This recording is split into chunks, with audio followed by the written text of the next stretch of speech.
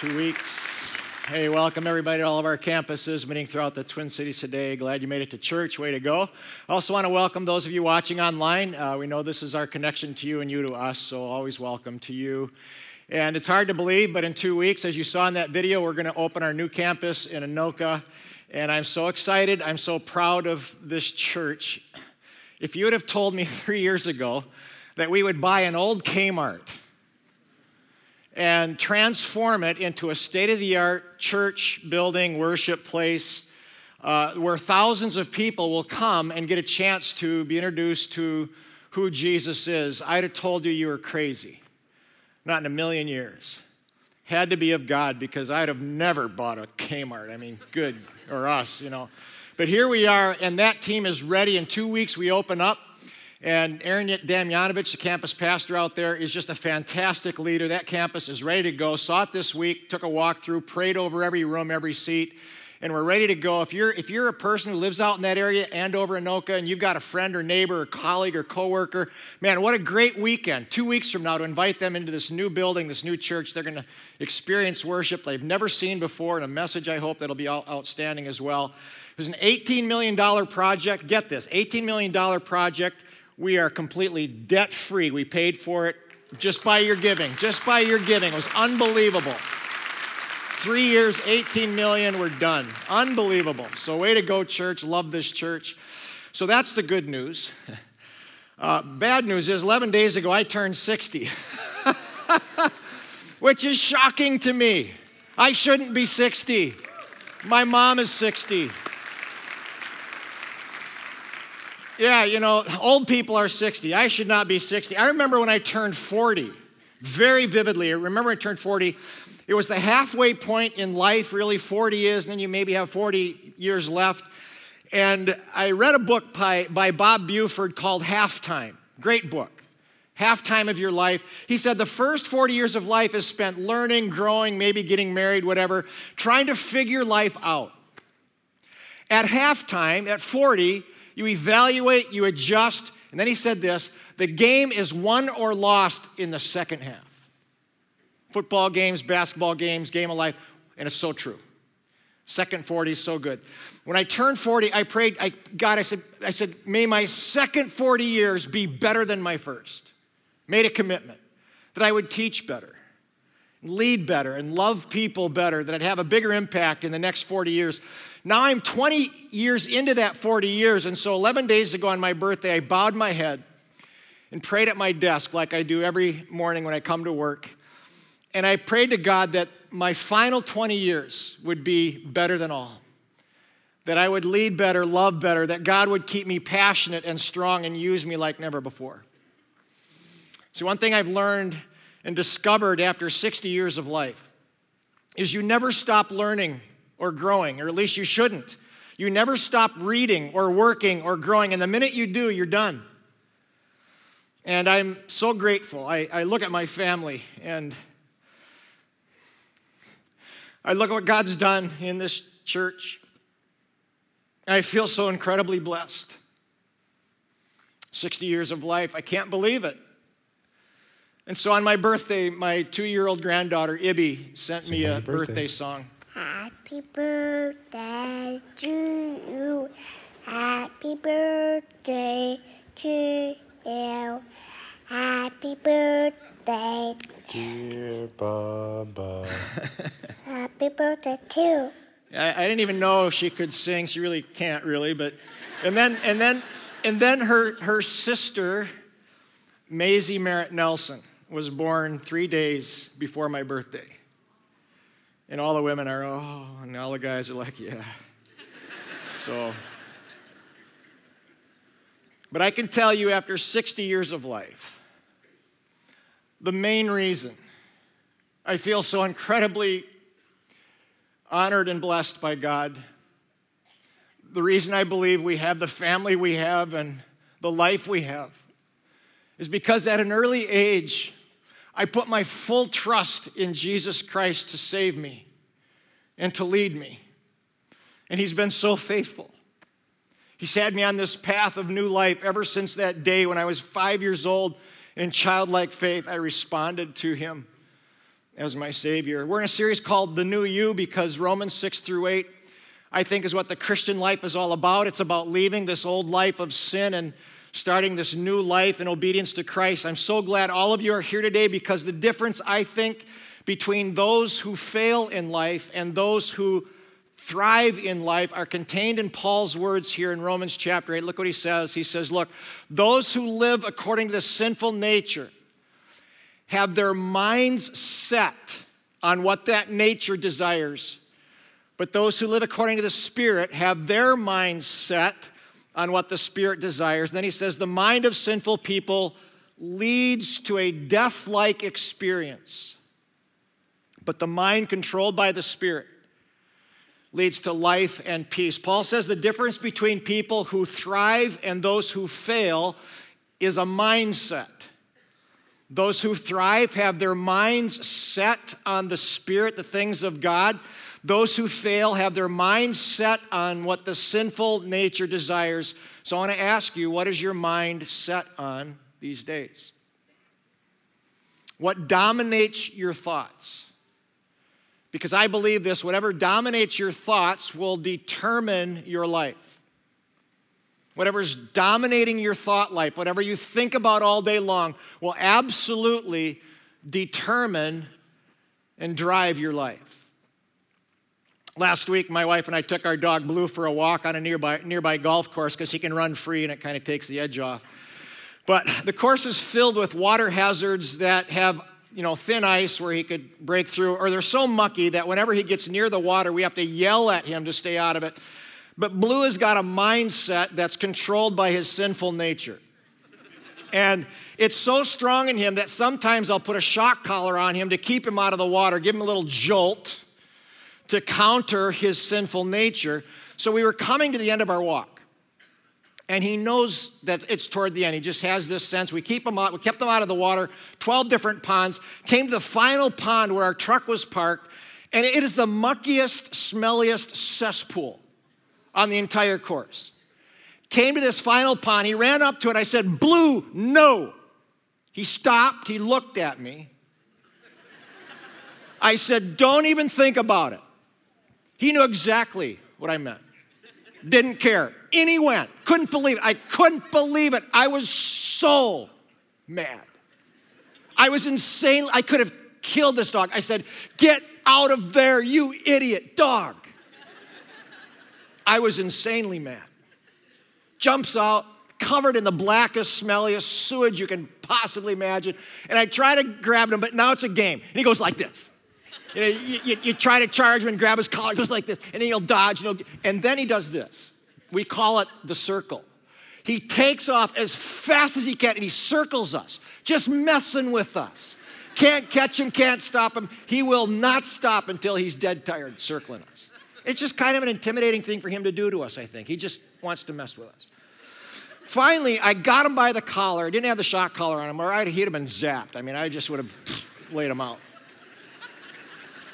Finally, grabbed him by the collar, gave him a swift swat, dragged him over to the maintenance shed to hose him off, but he still stunk terribly, all wet, messed up my truck, stunk up our house, because his sin now affects us. That's what sin does, by the way. It messes everybody else's life up. By the way, anybody here, don't raise any hands or poke anybody in the ribs, but anybody here have a son or daughter whose sin is just messing up your life? Or a parent or a relative or coworker whose sin affects everybody? We all know someone like that. Maybe you're that person. I don't know. But it all goes back, I think, to what dominates our thoughts, because I believe whatever dominates our thinking, our thoughts, will absolutely drive our life. Once again, those controlled by the sinful nature, the Bible says, have a certain mindset on what that nature desires. But those controlled by the Spirit have their mindset on what God's Spirit desires. He's saying our mind is either controlled by sin or controlled by the Spirit. And by the way, it's a battle for control. If you're a Christian here, if you're a believer, there's a spiritual battle going on inside you at all times between the sinful nature and God's Spirit. If you're not a Christian, so glad you're here.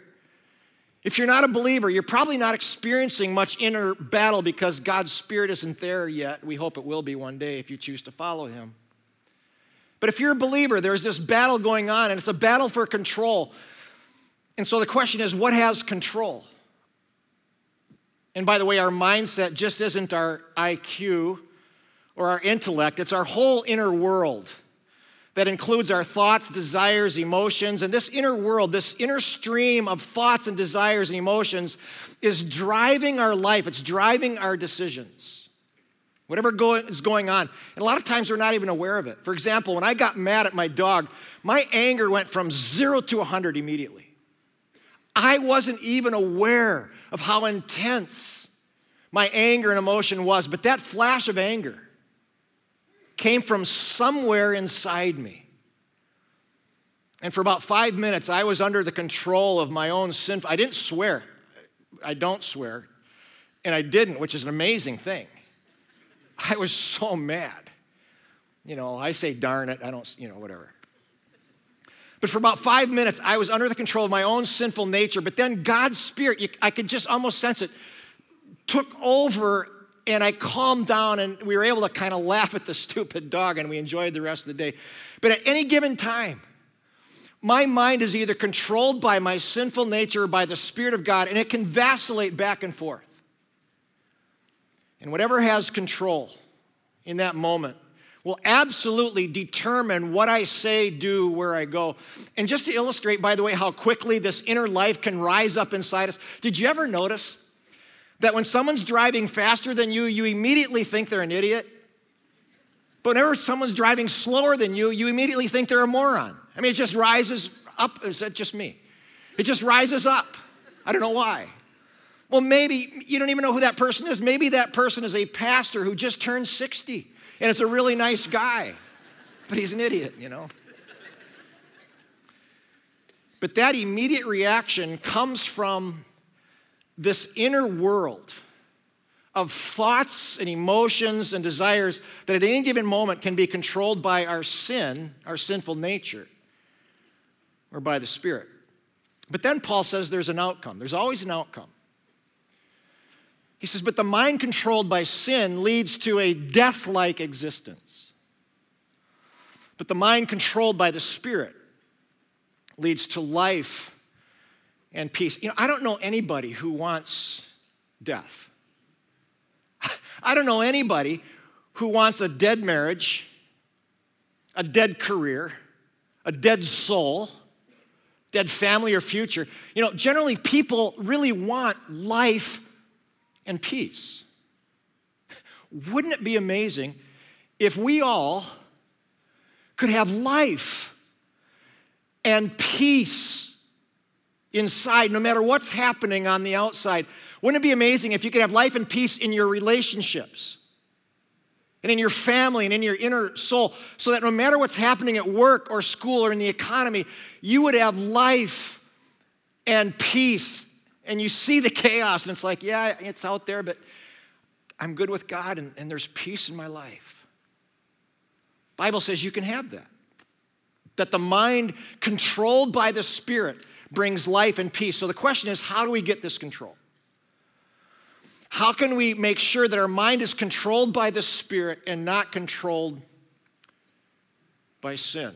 There's two thoughts I have for you today. One is, you got to purify this stream of information that's constantly flowing into your mind. Here's what I know about every person here, including me. There is a constant stream of information flowing into our minds on a daily basis from things like Facebook, internet, TV, music, books, billboards, church even, school, friends. A constant stream of information, and every piece of information has a value attached to it. It is not value neutral. Every piece of information is trying to influence your thinking and therefore drive your life in one direction or another.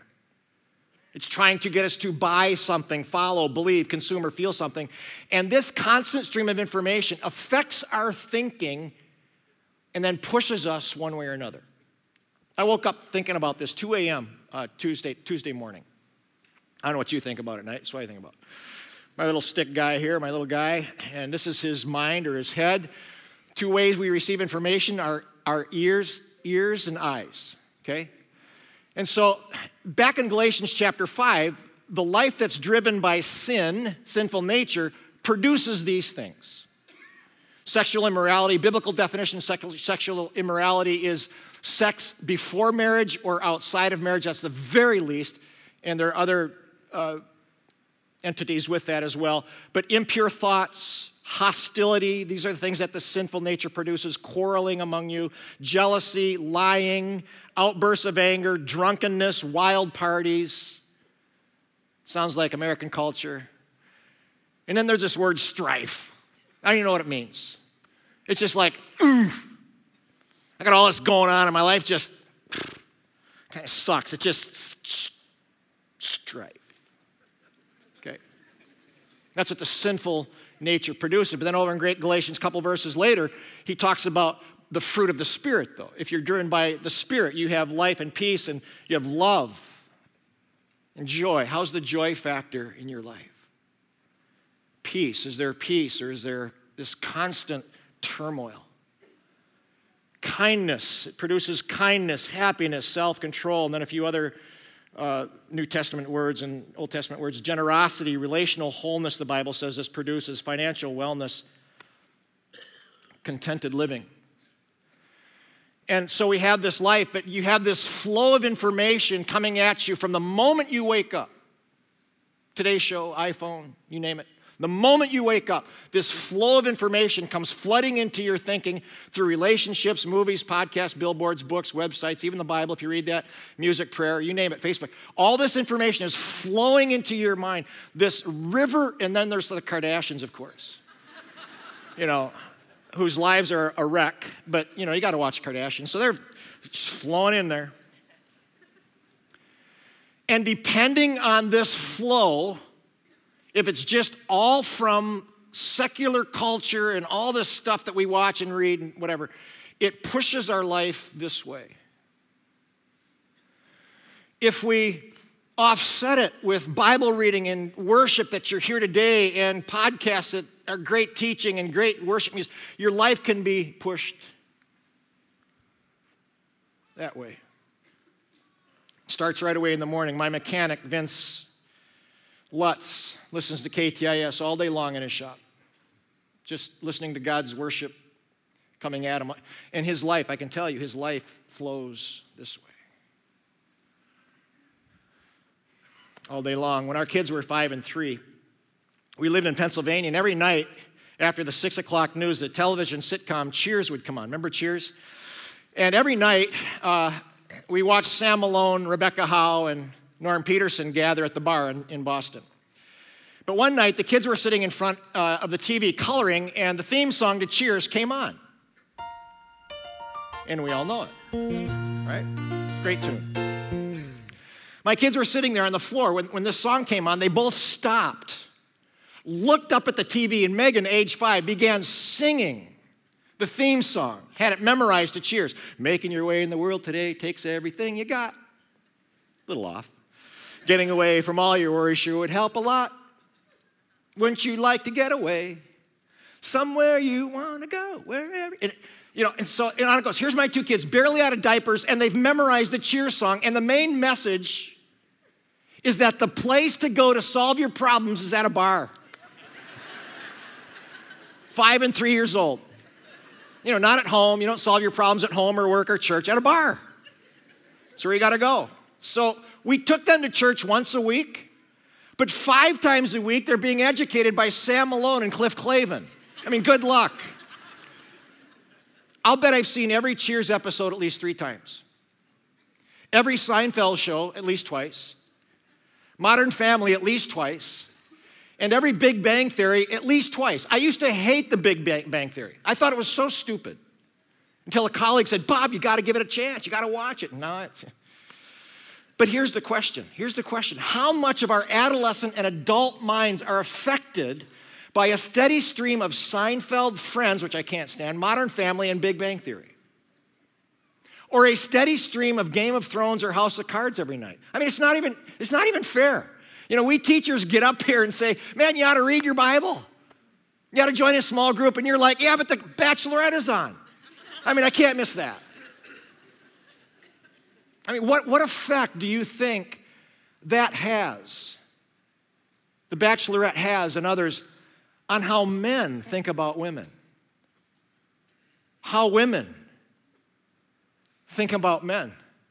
How people view sex and marriage and Christianity? Here's what I think. I think television has basically erased the line between right and wrong. Anything goes. There's no right and wrong. Marriage is a joke. Going to bed with anybody is the norm. But, you know, add a little humor to it, and they're so good with humor, and we kind of laugh at that. Well, they shouldn't be doing that, but it's so funny. But it's gone. Kids are left to figure life out on their own. Going to church isn't even a thought. And you know it, and I know it. Our families are in trouble. And our culture is in trouble. It's just been in my lifetime. Those of us who are my age saw it happen. We're not what we used to be. There is this stream of pollution coming at us every single day. It's driving our thinking in this culture. And therefore driving our life. There's a little saying, what goes in must come out. What flows into our minds inevitably pushes us towards sin and death or life and peace, which is why, gang, you have to purify the stream. If you want a mind that's controlled by the Spirit that leads to life and peace, then you have to make sure there's a steady stream of goodness and truth flowing into your life. I love this verse. Set your mind on things that are above. Above what? Just above the normal drift of society. You know, above the profane values that television and our universities are espousing today. And so here's what I do. To make sure that my mind is controlled by the Spirit, I balance my love for Eric Church and Coldplay, which I love, with a steady stream of Hillsong, Passion, and Eagle Brook worship. I have to. I balance my love for Vince Flynn and John Grisham novels with a steady stream of books written by people like John Ortberg, Andy Stanley, Henry Cloud, Mark Batterson, and Kyle Idleman that teach me about marriage and raising kids and handling stress, finding my purpose and growing up spiritually. But people will say, but Bob, I don't like to read. Well, then I can't help you. I mean, come on. There's no excuse. You've got to begin reading, if you aren't, about how to grow spiritually, how to manage this life from a spiritual perspective. There's great books out there. If I'm around a bunch of Sam Malones and Norman Petersons all day, I have to counter their ignorance by spending time with people who keep me spiritually sharp. And every morning I plug into God's Word. I read God's Word every day. Not a lot of it, just a little bit. I love what Psalm 1 says, though. It says, blessed is the person. Blessed is the person who meditates on God's Word day and night. It's in his head, it's in his soul.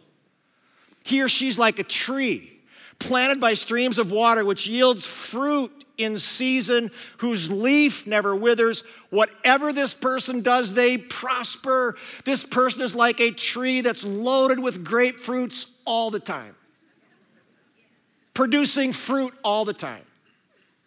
This person's life is going in the right direction. It's going well. It's one of the signs, by the way, that you're controlled by the Spirit. Your life is producing fruits of the Spirit. Your life is producing good things like love, joy, peace, kindness, goodness. Those are things that are flowing in and out of your life. How does this happen? Once again, blessed is the person who meditates on God's Word. How often? Day and night. It means all the time. What might this look like? Because you can't just walk around reading God's Word. It might look like this. Maybe you read a verse in the morning. Great verse. I can do all things through Christ who gives me strength. Every Christian ought to have that right there in their head every morning, all through the day. ending at night. I can do all things through Christ.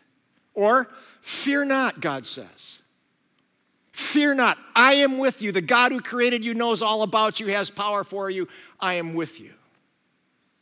Or maybe this verse, when I am weak, Paul says.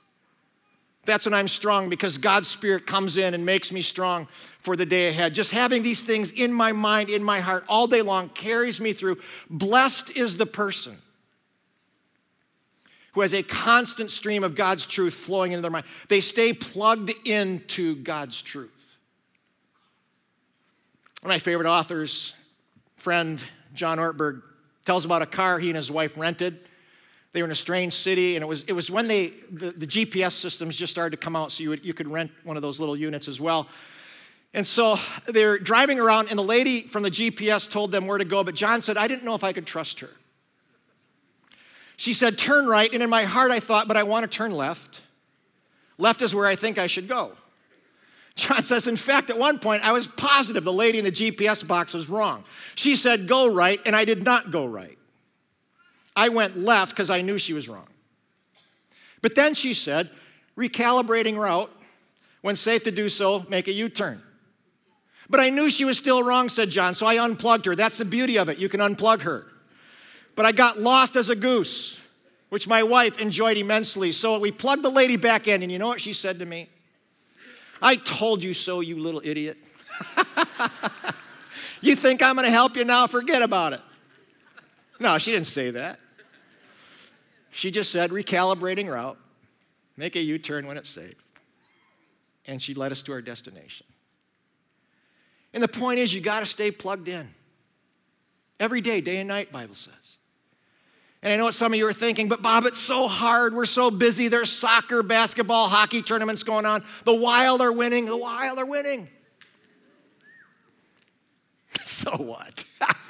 No, I love it. By the way, I love it. And our family's gone every weekend. We have season tickets. We got to be there. Truthfully, some of you unplugged from church or anything spiritual for weeks.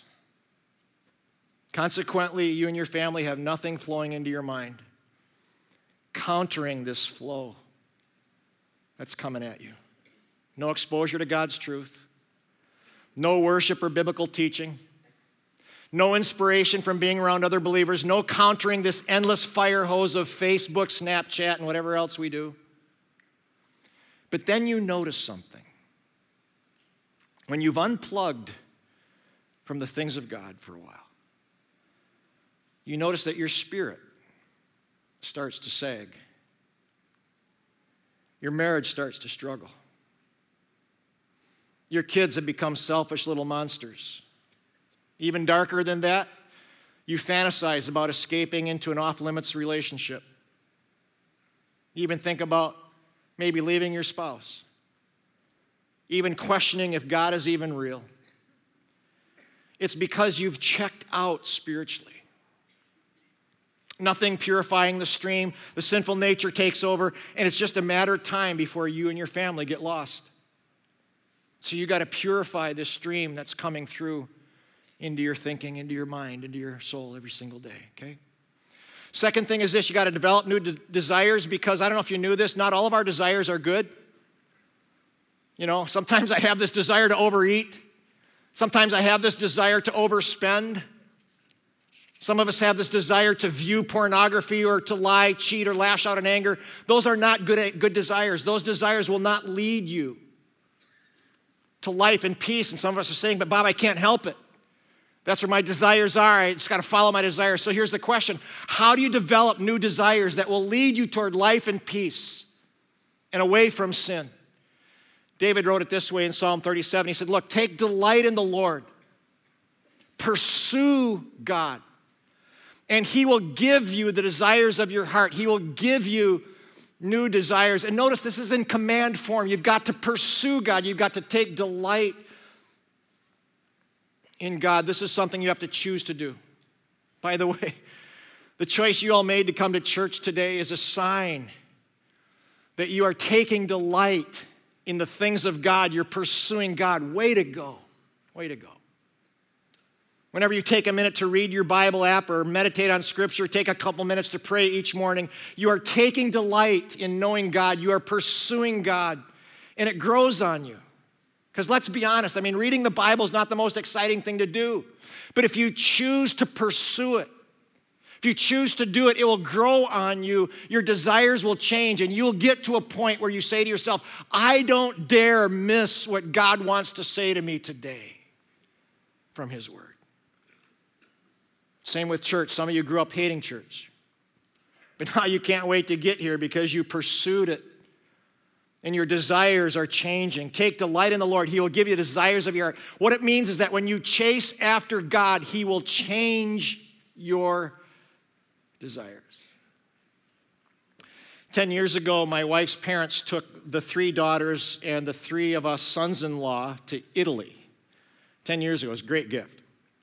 And we got there in Rome. We saw the Colosseum in Rome. We walked around the ruins. It was spectacular. A couple miles away was the magnificent Vatican, just a phenomenal place, this Vatican place. Then it was St. Peter's Basilica. The architectural marvel that this place is was just incredible. I couldn't even put my mind around it. I sat in a Roman prison cell where Paul wrote actual parts of the Bible, and to see some of the chains that could have bound his ankles. The guy who wrote some of the Bible just blew me away. We gazed at Michelangelo's painting on the ceiling of the Sistine Chapel. It was breathtaking. But what I never expected and what changed my life for all eternity wasn't any of those things. What changed me forever was Italian gelato. Do you know about this? It's the most amazing, tangy, creamy ice cream that transformed my life. The first time I tasted gelato, I knew there was a God and that He was good.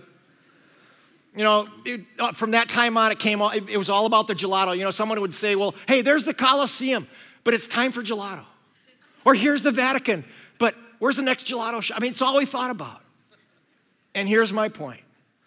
Once you taste gelato, your desire for Kemp's and Blue Bunny will go away. Because a new desire for gelato has been formed inside of you. Gang, I'm telling you, this is so true. When you get a taste for life and peace, and you begin to sense a new love and a new joy and a new peace and kindness and self-control and relational, when you get a taste for this,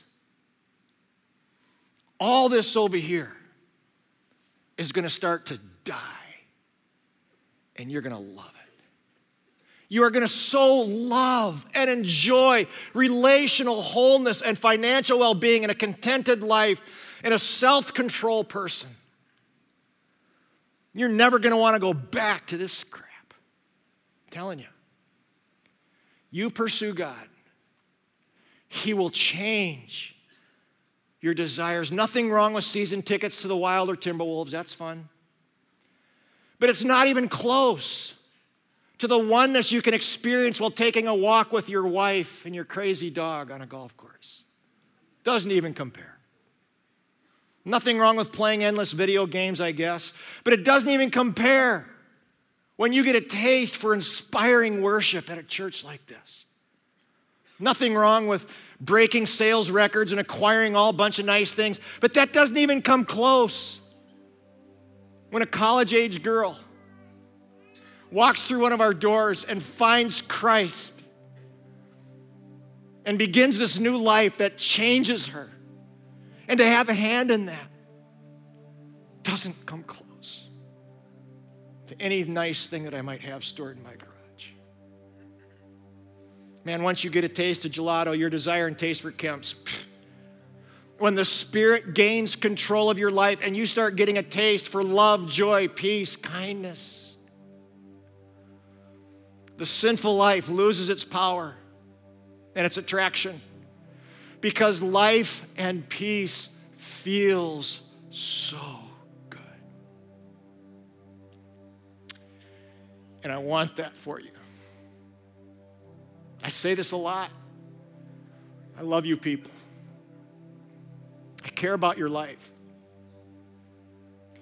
as you pursue the things of God,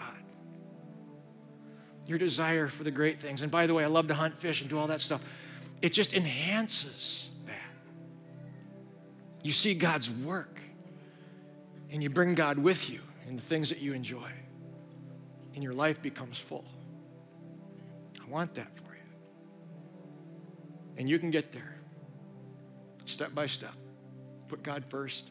Hey, next week, Romans 8:28, classic verse. Love this verse. In all things, God works for the good for those who love him.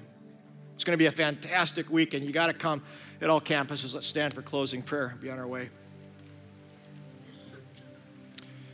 As you're standing, here's my challenge to everyone. Is there something flowing into your life? Is there something flowing into your mind that you need to eliminate or reduce?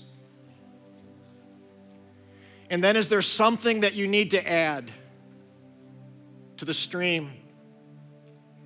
Maybe it's finally getting the Bible app and reading once a day. Maybe it's finally joining a small group. Maybe it's finally listening to some worship music on the way to school. Or I don't know what it is. But is there something you need to add to this constant flow that comes at us every single day so that life and peace can take over? God, thank you for your love for us. Thank you for your word. God, thank you for 60 years of life. I can't believe it. I can't believe my family, my son and daughter-in-law standing here today expecting a baby. My daughter and son-in-law. I just can't believe it, God. You're so good. Forgive us when we fail.